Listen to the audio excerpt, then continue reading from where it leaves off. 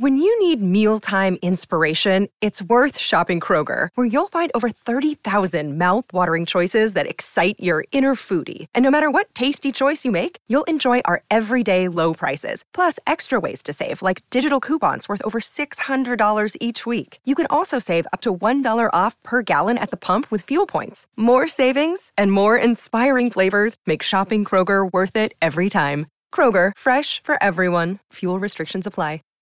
Welcome to the podcast. Thanks for having me. This one's almost a week old or more at this point, but Nelk had Trump on and YouTube, as Trump predicted on the cast, took it down, citing mis and disinformation regarding the election, which I thought was fascinating. Yeah. I wish they would just say Donald Trump is not allowed to be on here. Yeah. Well, to be fair, I only listened to 2 minutes of it, and I had to turn it off because he does just bullshit the entire time. Like, I don't have Trump derangement syndrome. I don't immediately dislike anything just because he's there. I couldn't listen to it because of how many times he just made up bullshit. So you mean like we've never seen anything like this before? Yeah, I don't even remember it because I was just so frustrated by it because I wanted to hear his honest opinion. But yeah, he just lies the whole time to make himself sound amazing and make Biden sound incompetent. He's like, this never would have happened if Biden weren't president. And we've never seen anything like this war before. And so everything's like just not true. So if you're trying to listen to it to learn about the world, you're just getting a horribly dishonest take on it. So yeah, I understand based on the 2 minutes I heard, that getting taken down for misinformation, I'm like, that makes a lot of sense. Because, really? Oh man, I totally, that's right. Like, well, YouTube if you're is full of bullshit. Well, here's the thing. You can keep it up. Chock full of bullshit. Well, this is the question. You can keep it up if you don't mind having misinformation. That's fine. But YouTube doesn't. This is my contention. I understand. YouTube does not give a damn this about isn't misinformation. They didn't like bend. They didn't look at it with a really keen eye and find one time he said something that wasn't true because they wanted to take it down.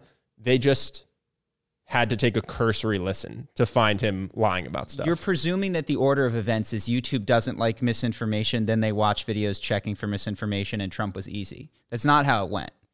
Trump posted, YouTube said, how can we get rid of this? And then they pointed to misinformation. Just as an example, and because I knew we were going to talk about this, I was like, let's see if I can instantly find some misinformation. And I knew that there is the Snake Island thing with Ukraine, which is that there was this island. They told the Russian ship, go fuck themselves. Everybody initially reported that they were all killed. Fox News has a thing that straight up says repeatedly, they're dead, they're heroes, they're all this kind of stuff. It's got nearly 1 million views, is on YouTube. It's 1 million views. It's straight up, I think, widely agreed to not be the case at this point, and is still on there. There is not... and all the comments are, we have to stand, like, clearly it's motivating behavior and action and feelings. We've already talked about this. It's setting the speed limit at 45 on a highway, and then you can pull over whoever you want. I agree. That's obviously what it is. And so that's my issue with it, is I just wish they would say, he violated our no Donald Trump can win the election policy. Sure. I'm just saying, it's not that he wasn't speeding. That's all I'm saying. He sped the whole time. He went 100 in a 45. Sure. I wouldn't dispute that he was... saying honest things throughout the duration of that podcast. And I only watched 2 minutes because, like I said, listen, if he went on there and actually said what I think he believes, I would be interested, even if he accidentally lied. But I don't even think he believed the brief period that I listened to, at least, which would be impossible to believe, that this is the worst that the things have ever been in the U.S. and the worst the U.S. government's ever been, and there's never been anything as bad as this, is not even he believes it. If I thought that I could get Trump's actual opinion, I would think that was fascinating. I'd listen to the whole thing. Well, but this is a separate conversation. I think that Trump's brain, he's been this way for a very long time in terms of the hyperbole and the incomplete sentences and the saying one half of a sentence to be asked a follow-up question to move in a completely different direction. I think he's been that way for a long time. So the idea that he doesn't believe the things that he says kind of presumes that he has this internal fact checker. And I feel like what he says feels as congruent. This is just a sense that I have. That interview felt as congruent to him as many other conversations in his life. Well, that makes me, I mean, and like I said, that's my just sense of him. I was one of the people who said that people think he's the worst president ever just aren't looking back at history. I've not blind Trump hater, but if that's true, that's very scary and makes me want him to not be president again. If he actually believes what he's saying, that's way worse than him lying to make Biden look bad. Because if people did watch that interview, he and I have a very different view of where we are in history right now. Mm-hmm. Well, you also only saw small. I only saw 2 minutes, yeah. And I wanted to watch it. I couldn't watch it because I was just going, wow, this is wild to hear this person say this, because other people will think it's true. I guess it didn't even occur to me that he would possibly think it's true because of how outlandish it is. Yeah. So when Trump tells lies is to me true and unremarkable, I guess, even though there's a lot of them and some people believe them. That feels, my issue is with the institutions and people that I believe are likely to do better or could feasibly do better. Like, I don't expect Donald Trump to ever stop talking the way that he talks. I wish that YouTube, though, and I can conceive of a world where they are not so clearly partisan in their application of their mis- and disinformation policies. Interesting. Yeah. Regarding COVID and the mis- and disinformation that came out from the CDC and the WHO at the start of it that was not redacted or taken down or penalized in any way. Yeah, but YouTube's YouTube's not a paradigm of great ethical for the people business. They also got rid of the likes and dislikes feature just for their ad people. Mm-hmm. It's clearly a worse product for every user and no one likes it and they did it anyway. I don't think that YouTube is Tom's shoes. I agree totally. I guess I can see and remember a world where I trusted them a bit more, maybe before they were when they were still in the growth phase and not in the turn of profit phase. Well, I guess I hold Trump and YouTube to the same standard, which is I wish that YouTube would leave up things even if they disagree with them. And I wish that Trump would tell what he thinks the truth is, even if his truth is different from my truth, instead of getting up there and saying what I kind of have to believe he doesn't possibly believe. Mm-hmm. So I think they're both bad. Yeah. I'm not saying that. I guess I'm less quick to just say, oh, Trump is Trump. You can't hold him accountable, but YouTube should do better. I say, well, no, they should both do better. And in this situation, I don't know what the right answer is, but I also don't know what he said for the rest of the interview because I had to turn it off. I mean, my sense would be Trump should tell the truth, but he's not going to, and YouTube should leave the interview up because I don't think there's the idea with the election thing specifically, with why we had to do this, because there's a clear and present threat to our democracy, and he can't do this. He can't mention that this is not true. I feel like we've crossed out of the danger zone. We need to limit what people can say about this phase and get back to the marketplace of ideas phase, which is, here's an idea that Donald Trump has. I think that's gone forever. I think YouTube saw, because YouTube got no pushback. No one left. No one cared. Mm-hmm. A lot of people lauded big tech. Well, there was, Parler tried to come pushback, out. And then Amazon shut down the servers. Exactly. So Parler tried to launch and it didn't work. So YouTube, it's not dissimilar from any authoritarian. They did something that was iffy. No one stopped them. They didn't lose any money. They didn't lose any power. In fact, they gained power. Yeah. They're not going to cede that ground back. Sure. They're just going to keep doing it until they decide to try to land grab even more power, where they, who knows, create their own channels that produce what's real information. Maybe that's the next step. They don't even rely on third parties. Yeah, they're not going backwards. YouTube's going to continue to, whatever they think is true will be YouTube's version of information versus misinformation. And true and important. So clearly there's things that they don't think are true that are on there. There's some flat earth stuff that gets like a little caption, but and they have their things that bother them to certain degrees. They add context to or but if they decided, on how important they think it is. In their view of the world, that it was dangerous to them to have people think the earth is flat. Gone. They just delete every flat earth video there was. They wouldn't even say anything about it. Correct. Which is a bummer. And it's, you just would I don't know. We've talked about this again and again, and I actually don't know the answers, is do you want an open marketplace of ideas or not? Do you think that people at the top need to create technocrats need to decide what is okay to say out loud. Well, this is the whole idea behind Web3. Web3 is supposed to change this by decentralizing.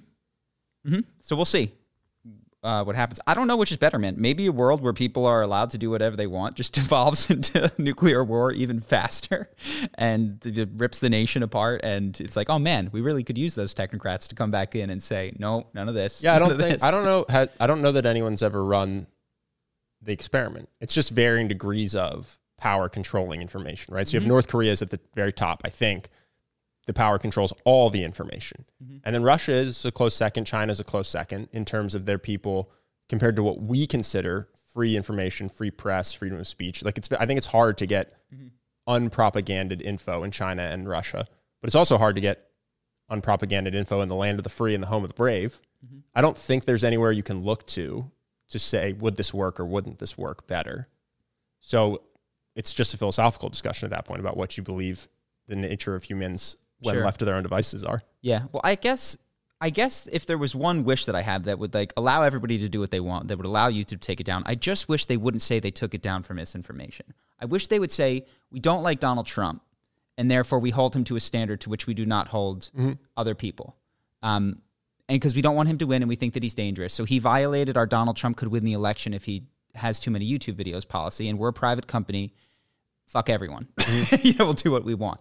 When they hide it behind this disinformation principle that is then unevenly applied. Well, that's how they stay a platform. That's why that's how they don't get in trouble for copyright infringement when someone uploads a copyrighted video. Yeah. So I get it. They're going to defend their business model. Entity. Yeah. We are a platform.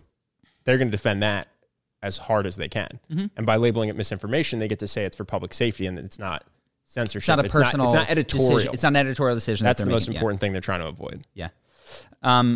Random, let's just go to different things. So I was reading my book, and we've talked about this before, where visualizations, the thing that is often left out is the journey. It's like visualize standing on that podium with the gold medal. Oh, yeah, totally useless, I think. It's like, yeah, that's fucking not helpful. That's just because mental in masturbation. between that, there's like a bunch of fights and a bunch of practice. Yeah, I think that's totally useless. But this guy says, and he often reverts or flips psychological things. Like we are like, oh, that's a mistake people make is they don't imagine the journey. And he says, no, I think that's people the fun purposely, part. Yeah, of course. Well, not just the fun part. If they were to imagine the journey, it would concretize and make real the things that they could do to achieve their goals, which is absolutely not what they want. Oh, okay. So because it's like, I thought you were going to say which would dissuade them, which I was going to disagree with. No. They don't want understand. to put in the effort, so therefore their brain does not imagine the thing because that would make it real and achievable, which would put pressure on them to act in that direction because it's totally doable. Yeah. It's totally doable. Well, that's why I liked it for my fight. If all you have to do is work out a lot and train this way and, do the walkouts and eat correctly and you can achieve it, well, that's more than I'm willing to do, so I'm not going to think. Yeah. I'm not going to think that. I'm just going to imagine success, enjoy that, and then, say that I don't have the genetics to succeed. Yeah. Well, I mean, sometimes you don't have the genetics to succeed. Yeah, which is definitely true. And there's another element of like, be realistic. I was talking to a friend. This is a quick one. I was talking to a friend who was flabbergasted that I thought Steph Curry's genetics played a part in him being the best shooter of all time.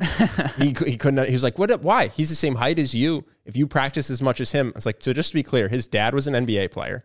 His brother is also one of the best shooters in NBA history. They're also fantastic at other sports like golf, just better than the average person. How do you not think this is genetics? And he didn't know that Seth Curry is one of the best shooters ever, that Del Curry was an NBA player. So that kind of blew his mind.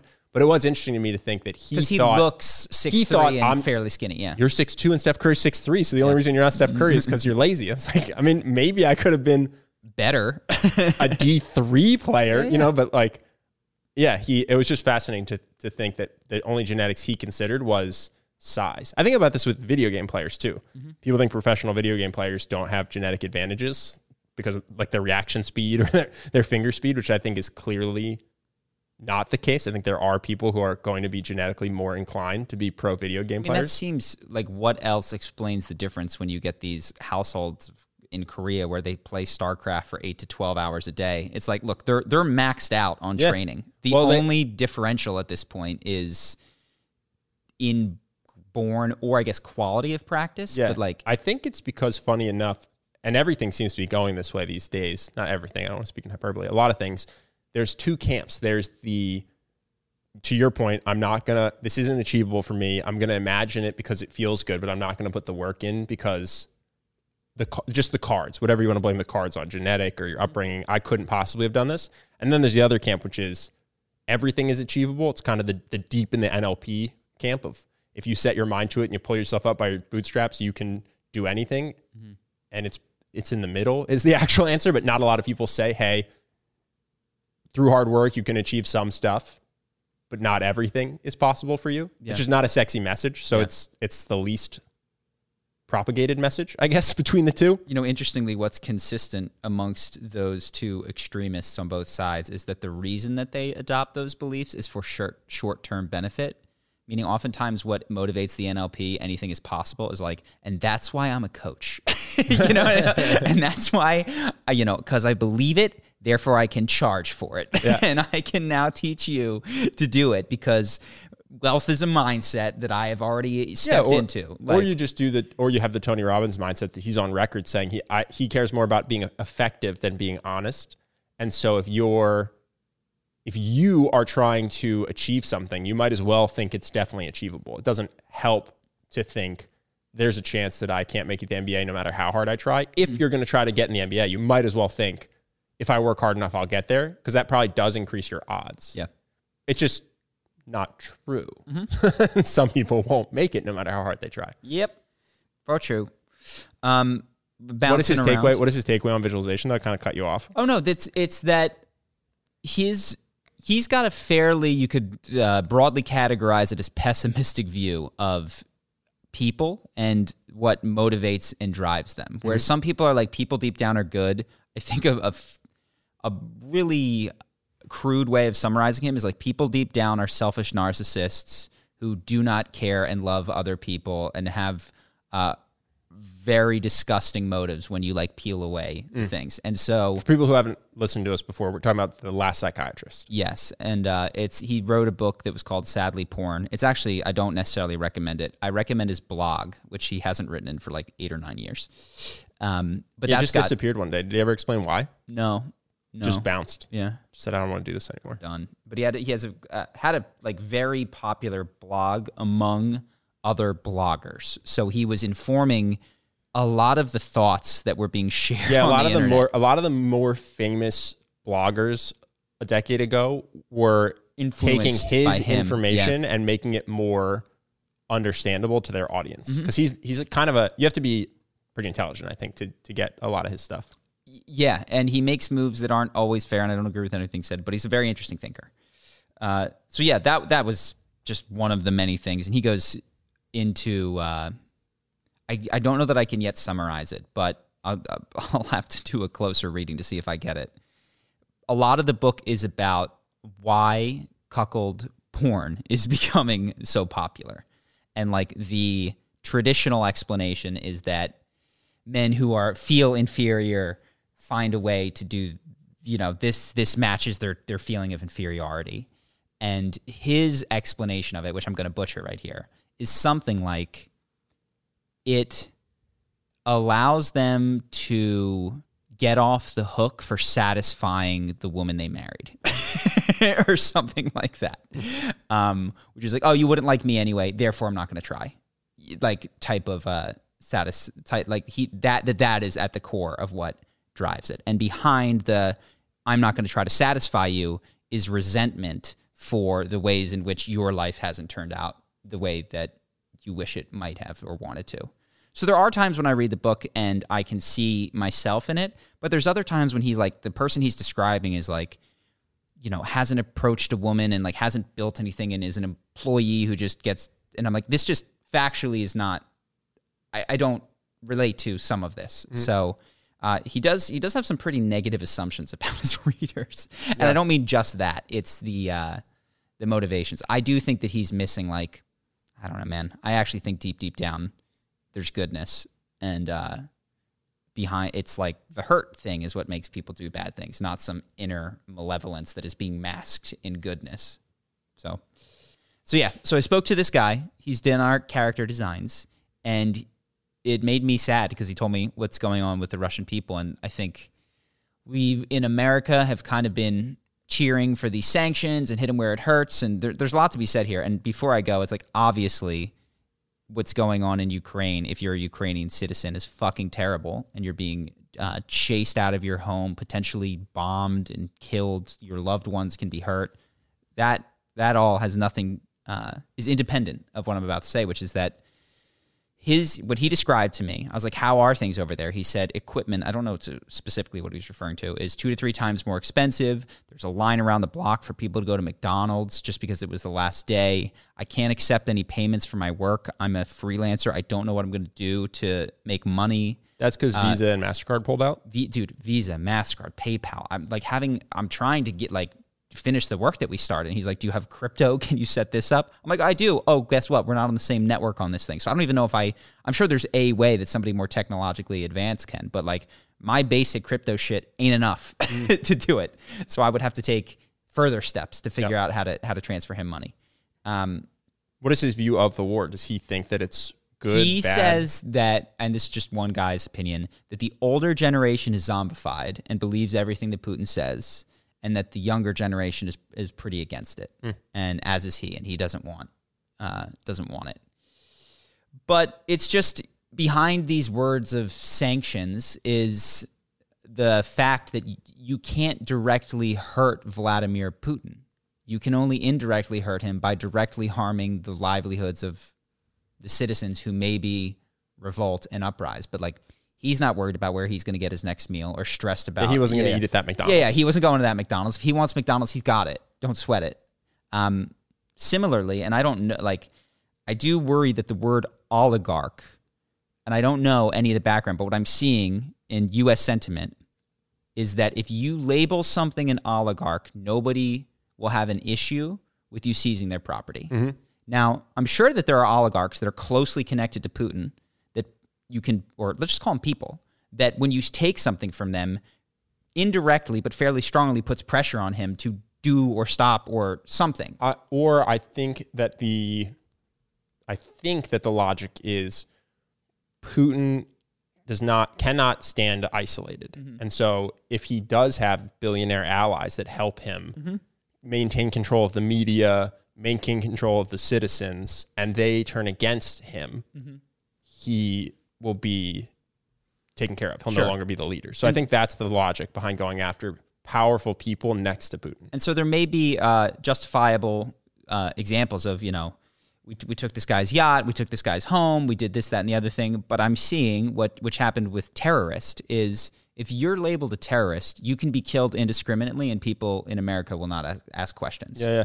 If you're labeled an oligarch, your property can be seized indiscriminately and people in America will not ask questions. Just be careful of that word, is that it is clearly been found to stop Americans from asking questions. And it's the same exact problem with terrorist is who's a terrorist? Whoever the fuck we need to be a terrorist. Yeah. Some people potentially deserving of the consequences that come with that. And I'm sure plenty that do not. Yeah, no, I mean, that's something I've seen is there's a lot of rallying cries against Russia and the Russian people.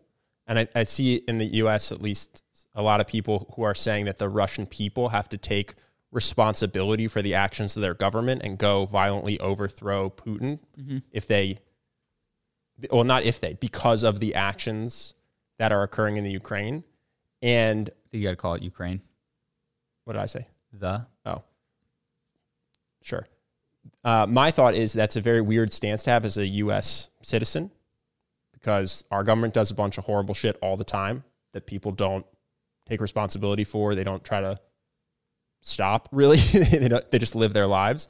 But then there's a lot of, those other people that are far away that aren't me are completely responsible for what their government did, and they're bad people if they're not doing everything in their power to violently overthrow Putin. It's like, I don't remember you guys doing this when we were the ones killing civilians. Yeah. So it just seems weird to Like, I get hating Putin. I get hating the war. It seems weird to hate the Russian people. Have you seen a lot of that? Yeah, on like TikTok and Instagram and shit. Interesting. Yeah, I mean, who knows what is representative on social media, and I'm not really active, so I don't know. But I just see a lot of othering, a lot of like, we're better than the Russian people. And it kind of reminds me of that Jordan Peterson thing that says if you can't point to in your own life the ways in which you are disadvantaging yourself or putting yourself at risk to do something ethical that's countercultural, you would just be a Nazi in Nazi Germany because you're just doing whatever. You're just going along with the flow. Yeah. And if you're not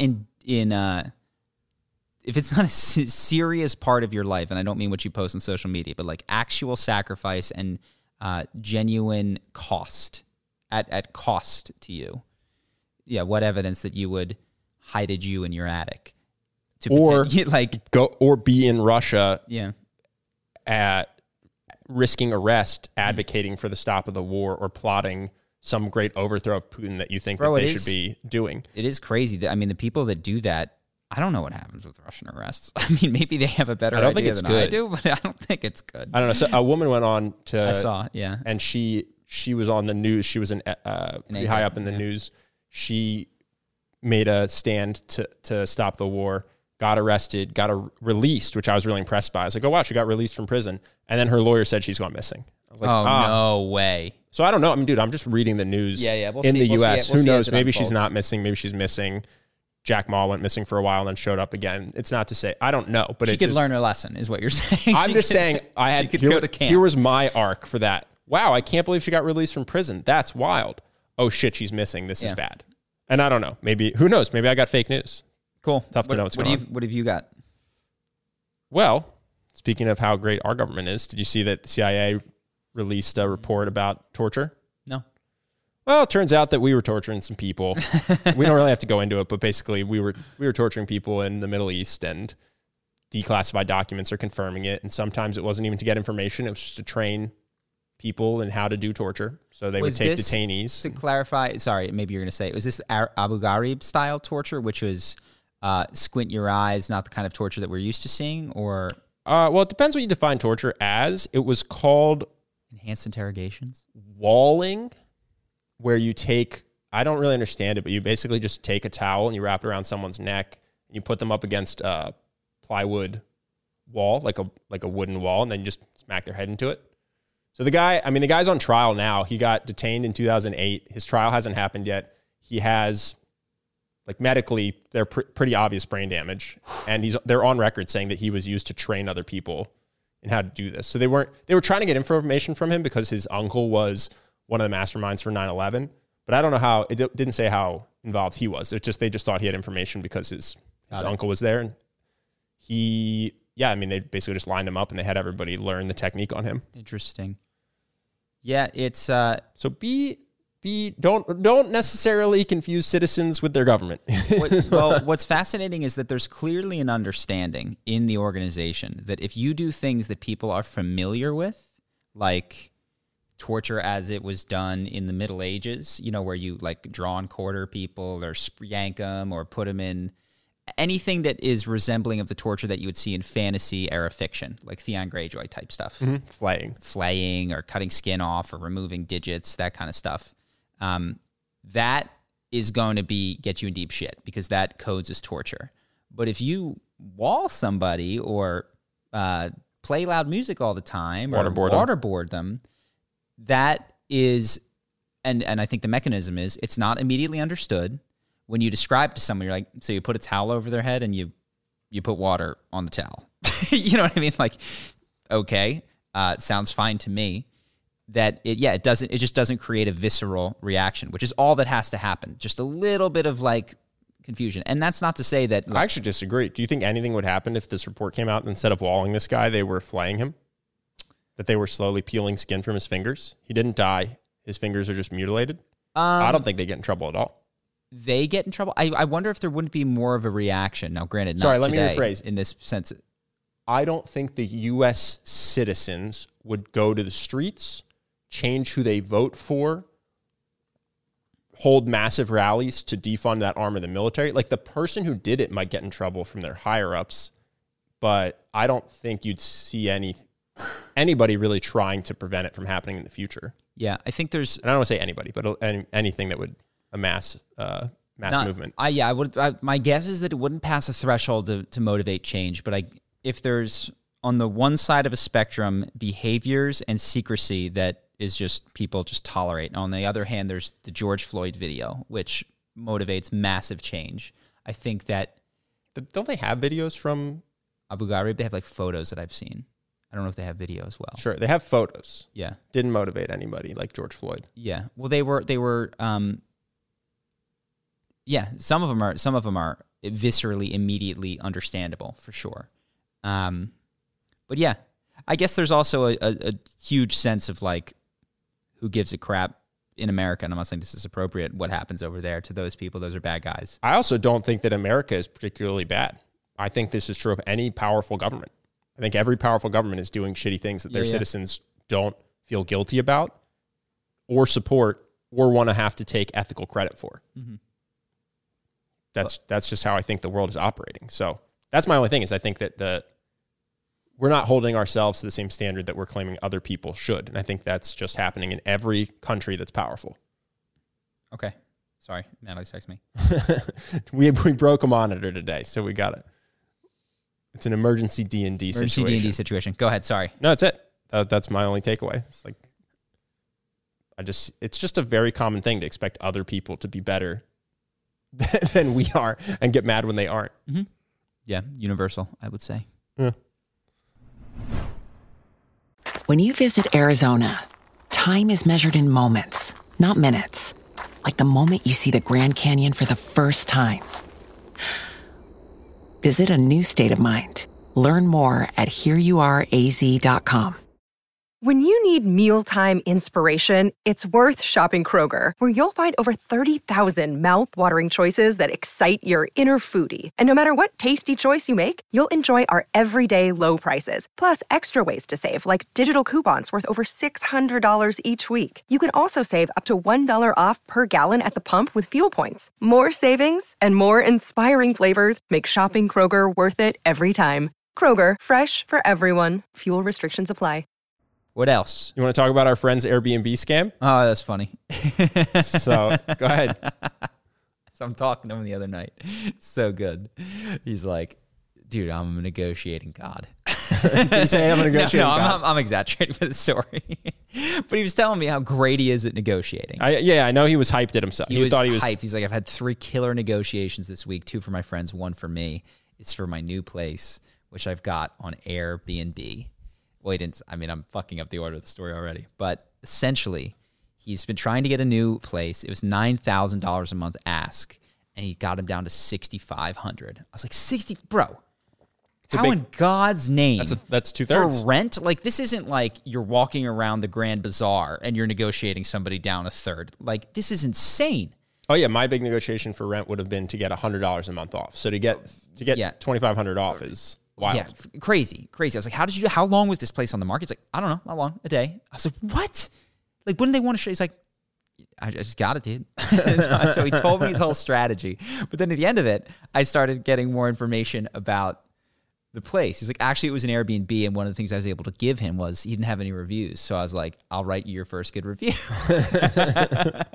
I was like, oh, wow.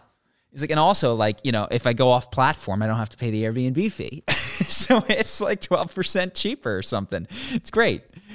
Oh, so you went off platform. He's like, yeah, and I paid in crypto. So immediately we're like, are you sure that this place is real? Like I've experienced this. And so he kind of caught on that night, and we tried to be like, bright side of things, this could be real. This could be a great guy, and you could have got a great deal. He's like, he sounded like he was from California. He sounded like an American dude. I was like, great, that's a good sign. He's like, and I suggested we go off platform. I'm like, cool. He, definitely, you're safe. So next day, he's supposed to move in the next day. Supposed to move in. Checks this guy's profile after he's not fucking responding to him. Looks at his image, and his image has changed from a friendly Californian dude to the Tinder swindler. Yeah. Okay. It's fucking Leviev, Simon Leviev, or Simon Yehut. And it was just, oh my God, what a troll. Yeah. So he went to the police station apparently, and the cops were just cracking up when he showed him because he was in the police station when he went to see. He's like, this is the, oh God. This is the guy. This is the guy. The Tinder swindler? Yeah, so the moral of the story is there's a reason that these platforms charge fees and keep you on platform. That's what I took away from that. And also, this is a big thing with crypto is people are like, we got to go decentralized. We got to go decentralized. Like, man, we've had decentralized. Like, just to be clear, Cash. The world started decentralized. There's no governments. There's no rules. There's no... If you paid for everything in cash. This idea, and there was a guy on Tim Ferriss, I forget his name, that talks about it, but there's this tension of like... the decentralized thing is like, be sovereign, take responsibility for your finances, your water, your protection, your all of that stuff. And while that sounds really nice, I feel like I've grown too accustomed to these centralized, somebody stole my identity. It's okay. Like American Express says. Yeah, we if got he you. paid for that on Airbnb, Airbnb would have refunded him the money. And if Airbnb didn't, but he had paid with a credit card, his credit card would have refunded him the money. Mm-hmm. So there were two organizations in place ready to forgive him for being silly and falling for a scam and giving him all his money back. And by circumventing them, by going off platform with crypto. To take their percentages, and by that's like, I don't want to pay, a credit card fee, or I don't want to pay. Yeah, why do I have Airbnb to pay this fee? credit card 3%? Yeah. Well, this is why, because 1 out of every 33 times. Well, and certainly they make a healthy profit, but it protects you from this kind of stuff. So there's definitely there's pros and cons to decentralization, obviously. And I think a lot of people who have been scammed on crypto have been indoctrinated the hard way to what it looks like to have no recourse, no centralized referee to go, oh no, that's illegal. Yeah. You're done. Well, they also, I forget the exact details, but they also did try an experiment of not centralizing roads and letting people privately own roads, and everybody just instantly put up a gate and started charging tolls, and it became untenable. So they were like, all right, this isn't going to work. We can't do it this way. Yeah. Like, I think that there is... Well, there's always a move towards centralization, which is like, how big is the centralization and how much of a... Because if you don't centralize it, some local person will form a co-op with his neighbor to maintain their road and charge money for it. And it's like, okay, now you have a centralized organization. There's definitely that tendency, and I actually wonder if the evolution, if you look at the big arc of human history, certainly as things have gotten better, it seems that it's tended towards increased centralization and increased power being held. Yeah, I think at some point in the distant future, I think you'll have a global government. I think you'll just have one global government that runs everything, because that's the direction I just see things going. First, you had tribes, and then you had little countries, and then the United States, and now Europe has kind of conglomerated a little bit in terms of how it's governed. And if you just shoot forward some amount of tens or hundreds or thousands of years, I think there's going to be one global government, just because that's the way it's trended throughout history. Yeah, and I think you can get there too fast, which is like, should we have joined all together? Oh, there's going to be starts and stops, but it does seem like as things get better, you just kick the organization up a higher level, and you cooperate at higher and higher levels, which requires coordination and centralization of power at a higher and higher level. I don't think that's anti-Web3, because I do think that Web3 isn't about not having big organizations. It's just about having everyone own the big organization. Does that make sense? Yes. So you could have a world government with a world token, and people would, through their decisions with that token, be able to more directly, it's almost like a more direct democracy. Yes. So for instance, we talk about YouTube. The Web3 version of YouTube isn't that everybody has their own server and their own stream, and they only look at videos that they've uploaded. It's a giant service that looks exactly like YouTube, except it has more stuff that gets kicked down to the users to vote for what happens. So you still will have a CEO running the company, but they'll have frequent decisions kicked to everyone who holds tokens, and you'll get a certain amount of votes for the certain amount of tokens you have that will then inform what the CEO is meant to do. Does that make sense? But you're still going to have somebody who's in charge of doing the company itself is going to look exactly like the company YouTube. It's going to have employees that work there full time. It's not going to be up to the token holders to do what YouTube employees currently do. Mm-hmm. They'll still have employees. Makes sense. I'll take your word for it. I have no idea what Web3 is going to look like, so I don't know. Yeah, I think it's highly unlikely that it evolves to be where you are an employee only at where you own tokens, and also you're an employee everywhere you own tokens. And so therefore, if you have stock Certainly in YouTube, I'm ill-equipped to be an YouTube and employee. Facebook, suddenly you have to do the UX for 7 different tech companies. That's just not how it's going to go. So I think that decentralized isn't the same as libertarian, no big organizations type thing. Cool. Anything else you've got? I had one more thing, actually. It was shout out to all the people still donating to Charity Water. So we closed our last big fundraise at the end of the year, but I checked and we still raised $600 in the last 2 weeks, which is awesome. People are still going in there donating sometimes $1, sometimes $300. And so, yeah, we're at 1.01 million lifetime impact so far. 28,000 people have access to clean water now. So I just wanted to shout out if you're one of the people who's been donating, even though we haven't run an active fundraiser, that's awesome. We'll get another one up soon. I think right now it wouldn't do well because the world's attention is on Ukraine. That's okay. Totally cool. People suffer all over the world. I think we're likely to continue with Charity Water or something like that, just because it's a consistent problem that has a relatively low dollar cost to make a tremendous impact. Yeah, I mean, the reasons that we chose it are, one, massive impact per dollar, and two, for me at least, I sympathize most with people where their situation is totally out of their control and affects them from a young age. Like kids that can't get clean water, that just gets my heartstrings, that you don't get to go to school and therefore don't get to become a scientist or an astronaut or whatever because you're just too busy trying to desperately get water. That just sounds horrible. And so I think being able to solve that is pretty awesome. So if you do want to donate, charitywater.org/charisma. It's still up, even though we're not doing an active fundraise. And any amount of money really changes people's lives. So, and that's it for this week. Sick. What do we got for questions? Nice. First one is, I have a question about Tony Robbins. You guys seem to think very highly of him, but when I watched his Netflix documentary, he struck me as a showboating narcissist who didn't really help many people, just gave the impression he was, rallying support around him from the crowd like a cult leader. He came across as really untrustworthy, and I had an instinctual feeling that he was a fraud. I know he has helped so many people, but as you guys are so well-versed in charisma, I'm sure it can be used as a tool for manipulation and profit. I'd love for you guys to discuss this, and as a second part to this question, as teachers of charisma, knowing that it can be used for both good and bad, where do you stand morally on the issue? With great charisma surely comes great responsibility. I wouldn't disagree with everything you said. The one thing I disagree with was doesn't actually help people. My impression, which could be wrong, is that the people he does interventions with are helped. And I've personally been helped by his program, Personal Power 2, I think. So I think his information is good. I think that if you haven't ever heard of his stuff, going to his event will be very helpful. I think you can get the same info for cheaper from his books and programs.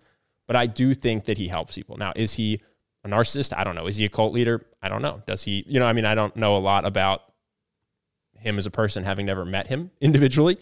So that's the only part that I'd say, yeah, I do think he does help people. Yes, I think this is not exactly your question. When you're talking about any sort of information, change your life stuff, the success rate is going to be very low. So if you ask what percentage of people who go to his programs, if you checked in 6 to 12 months, will have made a consistent change as verified by an independent third party, it might be like 5% or 3%. But can I chime in? Go ahead. I think if you did that for the people he works with individually in the interventions, it'd be much higher. Yeah. Which is, I think this person was saying that in the documentary, it didn't seem like Tony was really helping. It seemed like he was just rallying the crowd around him to give the impression that he was helping. The documentary, there was a woman in particular that he used strong language with, that people came out in her defense, white knighting for her. And she came out and said, that intervention changed my life. I needed that strong message. There was a method to his madness. I wouldn't change a thing. It was very impactful. Yeah. And so I don't know if that's the particular intervention this person saw that and they didn't like, but there was one people really didn't like where he uses strong adult language and everyone's like, he shouldn't have done that. And she came out and said, stop pretending you're me and standing up for me. I'm me, and I'm so grateful for Tony. Yeah. So I think his change when he talks to you one-on-one is pretty strong. I don't think was actually in, now that I'm remembering, that was not in I'm Not Your Guru. That was a cell phone recording, actually. That was... No, I thought it was the woman who was in the sex cult. I think that the one that people had an issue with was not that. Oh, really? It was like a cell phone footage from a different thing. But Well, whatever it was, she point came stance. out and she basically said, don't white knight for me. I don't have any problem with how he did this. So I do think his change rate for people he talks to one-on-one is very, very high, but it's only 5 people out of the 9,000 that attend the event or whatever the numbers are. So I think, but so to complete what I was saying, if the number is 3 or 5%, I still think that's 10 or 100 times higher than not going to Tony Robbins. Like, it increases your odds of making a dramatically positive change in your life by 10 to 100 times, which still puts it in a very low percentage overall. In terms of the people that he interacts with, I totally agree that it very likely has a much longer lasting impact. He is psychologically doing incredible shit behind the scenes in terms of rejiggering your motives, how you perceive the world, how you perceive yourself, and he is doing it at an incredibly high level, super fucking fast, and that is the type of shit that does make long-lasting change. He is a savant at it. He's truly a genius when it comes to one-on-one and even group persuasion. Yeah. In terms of what he's like as a person, I think no one knows but his wife. He has a very well-groomed public image. He pre-screens interview questions ahead of time. If you watch him for long enough, he tells the same stories with the exact same delivery, with the same word choice and the same pauses. So I don't think we've seen an improvised Tony Robbins in decades. So to the character questions about, is he a narcissist? I legitimately think only his wife and the top 5 closest friends know who he's actually like, because the rest of us are seeing a performance, I would say.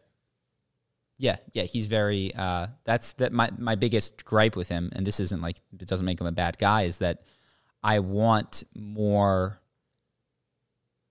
I'll say spontaneity, improvisation, and I connect that to a degree with authenticity, because I know when I feel like I'm just, what is charisma? And I'm like, well, here's the thing. And then I tell the same fucking story. It's like that, to me, as I do that, doesn't feel authentic. Like, I'm different today than I was 3 years ago or a year ago. And when all the stories and all the become a routine, there's something that is lost. Well, and you could even mash them up. I mean, you could take 10 interviews and just show a story and you wouldn't miss a beat because the delivery is almost identical. It is like performing a play. So, but anyway, that's not your criticism. My other criticism of Tony is that Money Master the Game, 700 page one, his books are way too fucking long. They do not need to be that long. 2, they give you advice that he didn't use, which is like, invest in this fund that doesn't take fees. It's like, Tony, that's not how people master the money game. They found businesses. Yeah, I did think that was funny. The trick is to find a low-fee ETF. Tony, you're worth $500 million. It's because you founded a business, then founded a second business, then angel invested in 6 businesses. Yeah. It wasn't from low-fee ETFs. That's not where your $500 million came from. Yes, and I go, like, this is maybe good advice, but like also you haven't really lived this advice. I think what he's trying to do is put together a book for the average person. But it's if you were to say it honestly, it's Tony's advice for who he thinks the average person is to have, slightly above average financial experience. It's not certainly not mastering the game of money. It's not how he did it. Yeah. Yes. You're not just, at no point does he, in that book, I mean, I went through it. Maybe I missed. I was looking. At some point, I did quit. I'll admit it. I was looking for change your top line income stream at some point in the book, which is like the number one thing that changed my life when I started to realize is that, look, you can work as a consultant, and your first year I made 60, and then you made 63, and then you made 67, and then you invest it well, and so then you can get do that. 20 grand becomes 25, or you can go 27. from 60 to 30 because you run your own business, then to 50, and then to 75. Yeah, I mean, all the richest people they're largely founders. They got control over their top line thing. And then they went for the spending and the investment. Those are two very different things. So any sort of like wealth building or mastering money that doesn't talk for a long time about how to bring in more is really missing it, I think. So yeah, those are my criticism as a person. And the one last thing that I'll say within that particular documentary is that there's a scene with a woman where he gets her to break up with her boyfriend. Apparently checked in later. They got back together. They decided they should. I do think that Tony can be very yang energy at those events, which is like, change your life now, do it. And what he doesn't account for is that people will leave the event, there will be backlash, and sometimes massive change, which is like his thing, is not the best because it creates a backlash. And maybe they should have stayed broken up. Yeah, but that's not what happened. She didn't have Tony Robbins. Oh, I see what you're saying. I thought you were saying the breakup was a bad idea. No. She didn't have Tony Robbins forever. And I'm saying when you put somebody under that amount of pressure to get on a phone and put their fucking person on speaker, that's fucked up, man. I actually watched that. I was like, that is fucked up. To put her in that amount of pressure and then have her publicly do it. You shouldn't fucking do that. It should be go into the back and take it in a private room and have a private conversation with your boyfriend of several fucking years. Throw it on speaker for these 6,000 people. That's disgusting.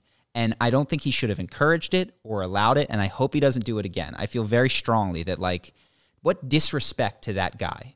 You know, like, do you not give a shit about him? He's sitting there getting dumped in front of 6,000 people. Like, this is the way to do it? I thought that was fucked. So, yeah. But overall, I mean, you've asked for criticisms. I like it. I like him. I like a lot of what he does, and I think it's very good. That's me talking like Trump. It's a very bad thing.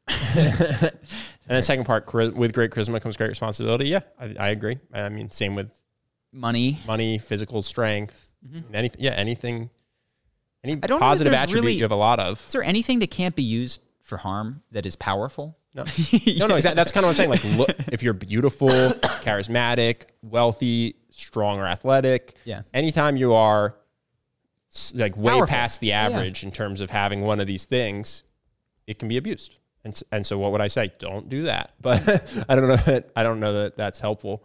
Well, it's like morality and power operate on different axes. You know what I mean? So it's like, oh, this thing is really powerful. It's like, that's just independent of whether or not it's good or bad. This hammer can bash somebody's head and it can put a nail into. I think that's always an interesting.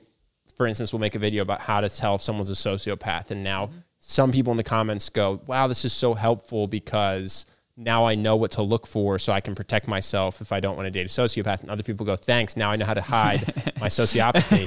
It's like, yeah, I guess this is the dual. I don't know. You can't present this information without making both of these possible. Yeah. Cool. Good question. I appreciate it. One more. So the last episode, I ended up going with the Jinx and Vi in the thumbnail. Somebody wrote in that Arcane clickbait. Speaking of Arcane, did the two of you watch it? I feel like you had to have as League players, but I'm surprised that I've not heard anything about the show from you two. Have we not talked about it? I think we might have mentioned it briefly, but I think we mostly talked about it on Patreon. Oh, because we've gone deep about this on Patreon. Yeah. I feel like we talked a lot about story. And Yeah. That makes sense. It was on Patreon. Yeah, so Justin, you got to join our Patreon. Are we ever going to speak to that guy? Are we trying to get a showrunner to come on the show? It's been challenging. Yeah, he replied to my first email and said it sounded interesting, and then apologized for getting back to me so late. Yeah. And it's been like slow communication. And then I wrote back and said we're definitely still interested, and then set some dates potentially, and then just never heard back. Dude, let's get Ben on there. Let's get me on there. Let's send him a voice note. I would love to talk to this guy. I think he's just one of the guys person. that put together the show. Yes, which is we're trying to get him on as a guest. I definitely watched Arcane. I thought it was fantastic for a number of reasons. I thought that the effort put into every shot, meaning like the direction, even just in that first scene where they're on the roof and they decided to show the feet of the four characters in the little gang, as opposed to just, a wide shot. I was like, oh my God, every single shot is well thought out. Episode 3, fucking amazing. I knew it at length. And then it set up a entire cinematic universe that is going to be, that I'm excited for. And I thought it was great. It's a really good story. Yeah, after that, Charlie was already playing League of Legends. I was already playing League of Legends too. But after that show, you went and tried to figure out how to invest in them, because you just went, there's going to be, based on these characters in the lore, there's going to be another TV series, movies. There's going to be all sorts of shit. This is like the only NFT I want to buy is like, look, Riot, if I can get in now on what you're about to do, you are going to be more valuable in 10 years. Yeah, the only problem is apparently it's owned by a Chinese company. It's owned by Tencent, right? And which Tencent has everything else in it. And I've tried to avoid investing in Chinese companies just because not even for self-preservation, just as like, do I really want to support the backbone of CCP? Yeah. I'm sure I do with my purchases, but that's where I draw my line. So yeah, I'd love to invest in them. They're fucking awesome. They did a great job. It's awesome. And hopefully we'll get to talk to one of the showrunners. Mm-hmm. That's all I got. Very good. What are we talking about on Patreon today? We're going to talk about being a business mentor without creating your own competitors, how to be charismatic without making your goal necessarily people-pleasing, and then dealing with depression regarding body image. Amongst many other things. We didn't even say it at the time before, but we obviously talked about Arcane at great length. So there's a lot of questions. We're answering them all. If you guys want to support the podcast, it really does help. It's our primary source of income. All of it goes to Justin. If that changes, we'll keep you posted. But for now, all to Justin. And we hope that if you like this, I think you'll like that as well. How many questions are we answering today, Justin? We have about, I think, 14. 14. Okay. So that's about average. And it takes quite some time to get through them. So if you guys like this and you want more, check out Patreon. Any dollar amount gets you access to it. So thank you to those of you who've watched. Thank you to our patrons. We'll see you guys on Patreon. Peace.